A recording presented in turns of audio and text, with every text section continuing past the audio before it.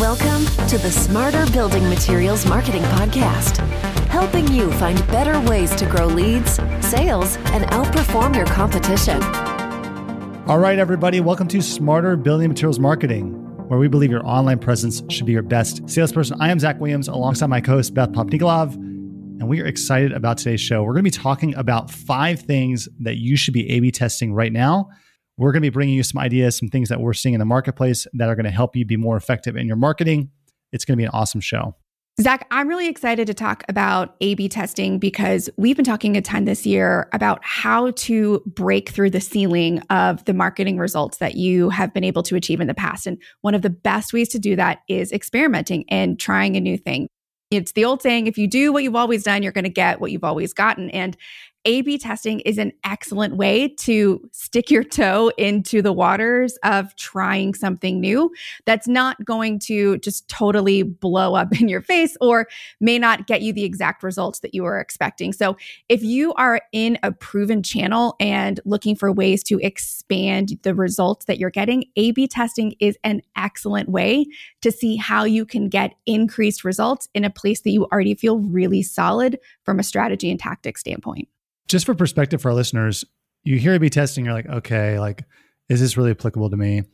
If you can A/B test the conversion rate of your website, your average website converts at, 1 to 2%.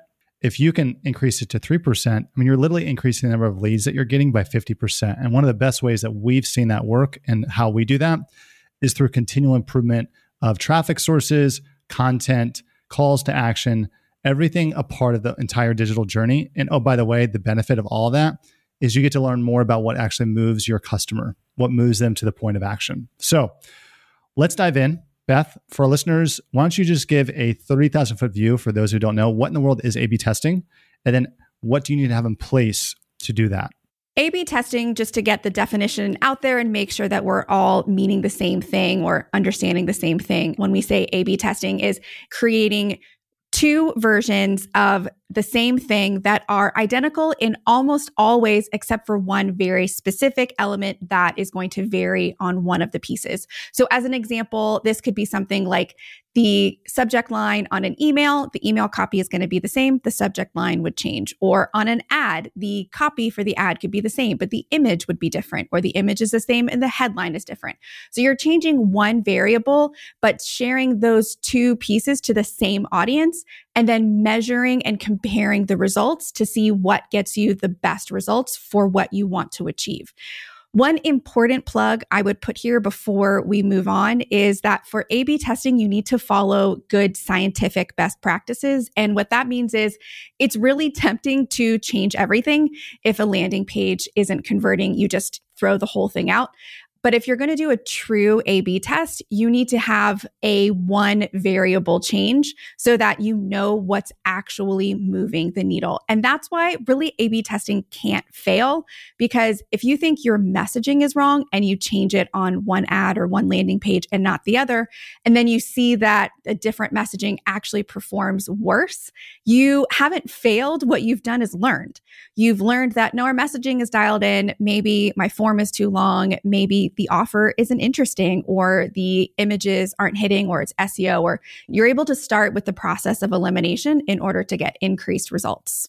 The other thing here too that's important to think about is making sure you have a large enough data set, which is just a fancy way of saying, are there enough eyeballs on the asset or the test that you're viewing? So for example, if you launched a new page on your site or you launched a new ad, and you want to A/B test something, well, you can't have 5 people that view that because it's not a large enough data set to understand, is that test that you're running conclusive enough to know that it's actually true, or is it just an outlier? So for example, if we're doing an A/B test on, let's say, an ad set that we're creating for a client, we want to make sure that there's hundreds, if not thousands of different eyeballs on that ad to ensure that we can feel very confident that conclusively the change or the A or B test or whatever it is actually performs better. And it's not just an outlier group of a data set that's not large enough to be conclusive. So that's one little caveat is don't go in and hey, let's A/B test everything, but you don't have enough data. You want to make sure you have enough people actually viewing it. Here's one other thing, Zach, that I would say that I think marketers can sometimes get wrong just from the potential of A/B testing is so excited that we can hit the ground running without being really thoughtful before getting started. And the number one thing I would say you need when you're going to start A/B testing is you have to know what you're trying to learn or what are you trying to achieve. So that means that what's the goal that you're either not achieving or that you've hit and you want to see if you can increase, and make sure that you have those metrics and those KPIs to measure against before you determine what you want to test and how you want to test it. You hear us talk a lot on the show about if it matters, then you have to measure it, or what's measured is managed and what's managed is measured. If you don't have KPIs, goals, specific things in place that you're trying to achieve, it'll be very difficult to, one, agree on what should be tested and why, to create the right type of test to incrementally go after those increased results.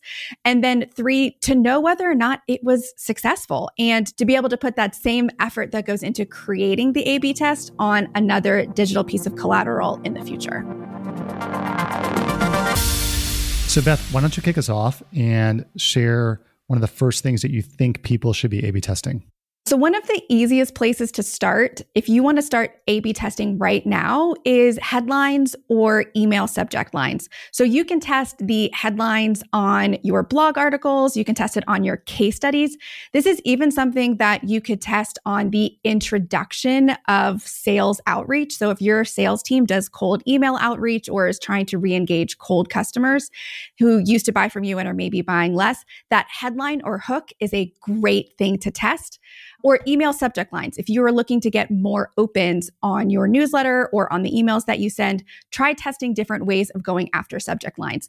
And importantly here, you want to make it significantly different. I wouldn't bother trying to test, saying it versus it is, or something that's very incremental. Have significant changes. Take a big swing when it comes to testing headlines and subject lines, because you're trying to really figure out what grabs your audience's attention. Try starting with something that's very controversial or a significant hard perspective that you think people would have a really strong reaction to, instead of leading in with just a product name or something like update. So for example here, Beth, one thing that we do is we'll A/B test our email subject line to our list, which has 20, 30,000 people on it. And for listeners, we'll test things like, let's do the same exact subject line, but let's throw an emoji at the front of it. When you say that, it sounds ridiculous. Yeah. Yeah, but it's interesting to see in certain scenarios, it performs better or worse. And then what we do is we'll actually send 1,000 with an emoji, 1,000 without. And then we'll figure out, okay, whichever one performs the best, we then send it to the other 18,000 people on our list. So there's different ways to apply that across the board, because you get long-term learnings and then short-term, which is the best way to approach it. Another A/B test that you should be thinking about is CTAs. When I think about CTAs, I immediately think about Amazon, because I don't know if you'll remember this. There used to be this really strange add to cart button on Amazon. You've got corners on the top left and bottom left of the button. But the right side of it, and we'll try to include this in the show notes, the right side of it is like a circle. So it's top left, bottom left is like a hard 90-degree angle. And the entire right side of the button had like an arrow that was, a half semicircle. So there was no actual corner on the button. Years ago, I read an article about that, how that was actually an A/B test that came about from them figuring out which button would produce the highest conversion rate. And at that moment in time and culture, like that performed the best. Now, if you go there now, it's like a normal yellow button. But it's because they're always testing that to go, okay, is our standard, is it improving or is it declining? Google did the same exact thing with their color. And again, don't quote me on this, but I think they tested something like 30 or 40 shades of blue to figure out which shade of blue converted the best in certain scenarios. And they're like, well, this is the blue we're going to use for our entire brand because it performed the best online. Simple CTA alterations from both copy as well as design can have a pretty big impact. The other thing we recommend from a CTA standpoint is testing location on a page. So the higher up on a page, for example, versus lower on a page, does it perform better? Do you put subcopy with that CTA or not? Do you create urgency or put an arrow next to it? All of these little things add up and compound to improve conversion rate, which ultimately improves dollars in the bank because you are getting more leads into your pipeline. Here's a great way if you want to test your CTAs. This is an easy audit that you could do to start to put an A/B test for CTAs in place.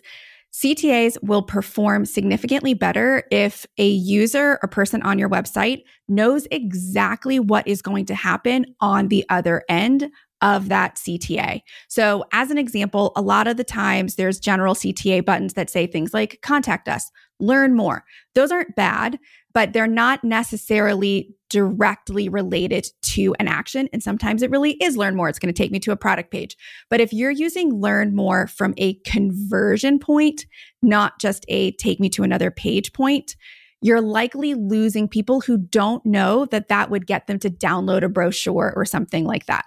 So just simply changing those general vague CTA buttons to download now or get started or something that's very action oriented and very clearly tied to an outcome, you'll likely see an increase in conversions. And since it's A/B testing and you'll be measuring it, if I'm wrong, you can change it back. But you'll still have learned whether or not you need to look to make those types of changes throughout your site. Another thing to look at is actually the layout of an individual page or a landing page. Now, this is a bit of a bigger lift than a CTA A/B test or an email subject line test. But if you're seeing that you have a landing page that's entirely dedicated to downloading a case study or downloading a brochure or something like that, which is honestly a great idea, and it's not getting the conversions that you want, it may not be that people aren't interested in what you have to offer. It might actually be that the layout is either stopping people from scrolling or just not keeping them engaged, or spoiler alert, likely has tons and tons of text. So you actually can incorporate some of the other suggestions that we've talked about in the A/B testing into landing pages. So that would be creating really clear sections that's going to give very bite-sized, clear information. Consider moving CTAs up higher on that landing page, or just throwing the whole thing out, looking for really great landing page examples, and then applying that to your site. There's no need to reinvent the wheel here for basically all of digital marketing. There's proven examples and proven formats for so much of what we do. If what you're doing is underperforming, go and see what people are doing that's working really well and figure out a way to incorporate that into your own strategy. You don't have to come up with a net new idea. Figure out what's already working and then bring that into what you want to do. Which leads us to our fourth potential A/B test, Beth, which I'm glad we structured the layout of this episode this way, because you go from landing pages, but also thinking about your ad copy. You're testing that to also perform alongside of the landing page or wherever you're driving traffic to is really important. So not just simply testing different value propositions, but testing things like how are you addressing the person or the viewer. So for example, if you're targeting contractors and you're running a Facebook campaign, test leading with the value prop or test actually addressing the contractor directly. So attention plumbers, you're actually getting people to stop and think versus, hey, do you have an issue with your plumbing equipment or your plumbing business? You're trying to think of different ways to catch people's attention, and you're testing the ad copy to understand what resonates the most, which does relate back to your landing page, because whatever performs best in that ad, you could then test that on your landing page alongside of it. That's actually a really great pro tip, which is if you're trying to figure out what message resonates the best with your audience, even to incorporate into your sales conversations, ads are the fastest way to get multiple different types of messages in front of a high volume of eyeballs and give you statistically relevant data on what type of messaging is going to resonate the best. And importantly, like I said, it's not just about getting your digital presence to perform better, but it's about learning what you're doing online and then bringing that into what you do offline to get your sales conversations to convert better as well. The final thing is images or visuals. This is kind of like an of course, yes, absolutely you should do it. I would look at this a little bit differently. You know, when we think about A/B testing a page, for example, one of the first things, if you look at Amazon, for example, Amazon, people that own stores there, the first things that they test are the headline specifically and the images alongside of it. Those two things combined tend to improve the conversion rate of a page or the number of sales or leads that you generate. So thinking through how can we improve just even the overall quality, like maybe it's the right image, but the quality of it is not at the standard that you want.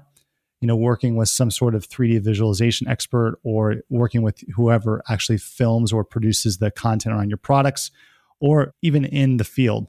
Small changes can have a huge impact. Like I remember talking to a manufacturer, Beth, years ago who I believe they had like a railing product, and they went from like a really great photograph to then getting a 3D version of it, but you don't know it's 3D, and it's like literally perfect. It looks like a Nike shoe, but in like a railing.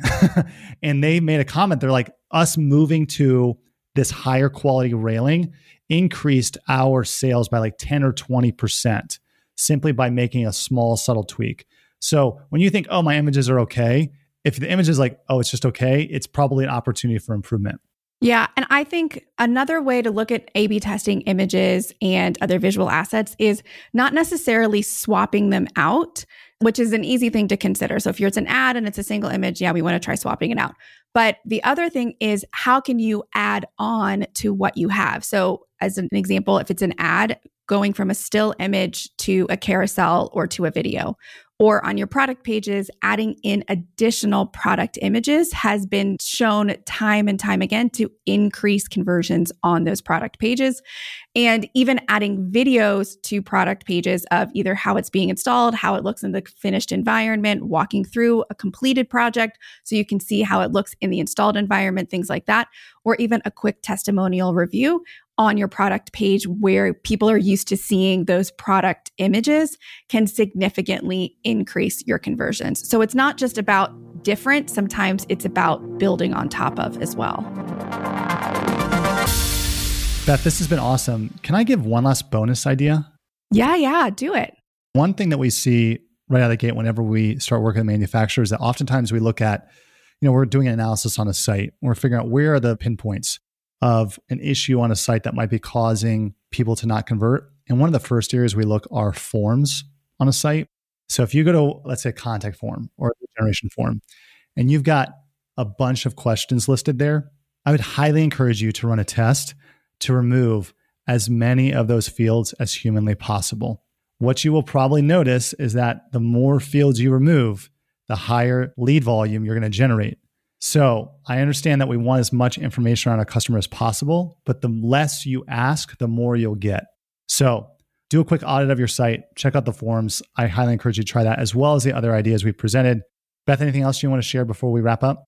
No, that's my favorite one. I got to be honest. Just do it. I can hear marketers being like, my sales team is going to absolutely revolt. And we understand that there's concerns about sharing over unqualified leads or only marketing qualified leads and not sales qualified leads. I totally understand that. We don't want to waste your sales team's time. Couple of things just to build on in case you need any additional armor to make this happen, because it will totally blow up your conversion rate and you'll be so excited. Number one, this is where lead nurture campaigns come in from an email standpoint. Number two, you can look at introducing things like lead scoring on your website so that when someone fills out a form, when it gets shorter and they want to now fill it out because you're not asking for their blood type and social security number, you'll have a history of the type of content that they've been interacting with, which will help to further give you the information that you were probably asking anyway. And looking for what's the highest and best in the MVP, and then how can I get them to the right person to have an initial conversation? Because you're right, maybe they aren't qualified to talk to somebody right this very second, but you're going to start to build a relationship so that you can get in on their next project, which we all know we have long lead times on our sales cycles. And so getting a conversation started sooner rather than later significantly increases the opportunities for actually landing a sale. If we're only trying to talk to people at the very bottom of the funnel, we're really shrinking down our ability to bring in the best types of leads to give us exponential growth over longer periods of time. Beth, great episode. For listeners, if you enjoyed this, check us out at venveo.com/podcast to subscribe and get more. Until next time, I'm Zach Williams alongside Beth Popnikolov. Thanks, everybody.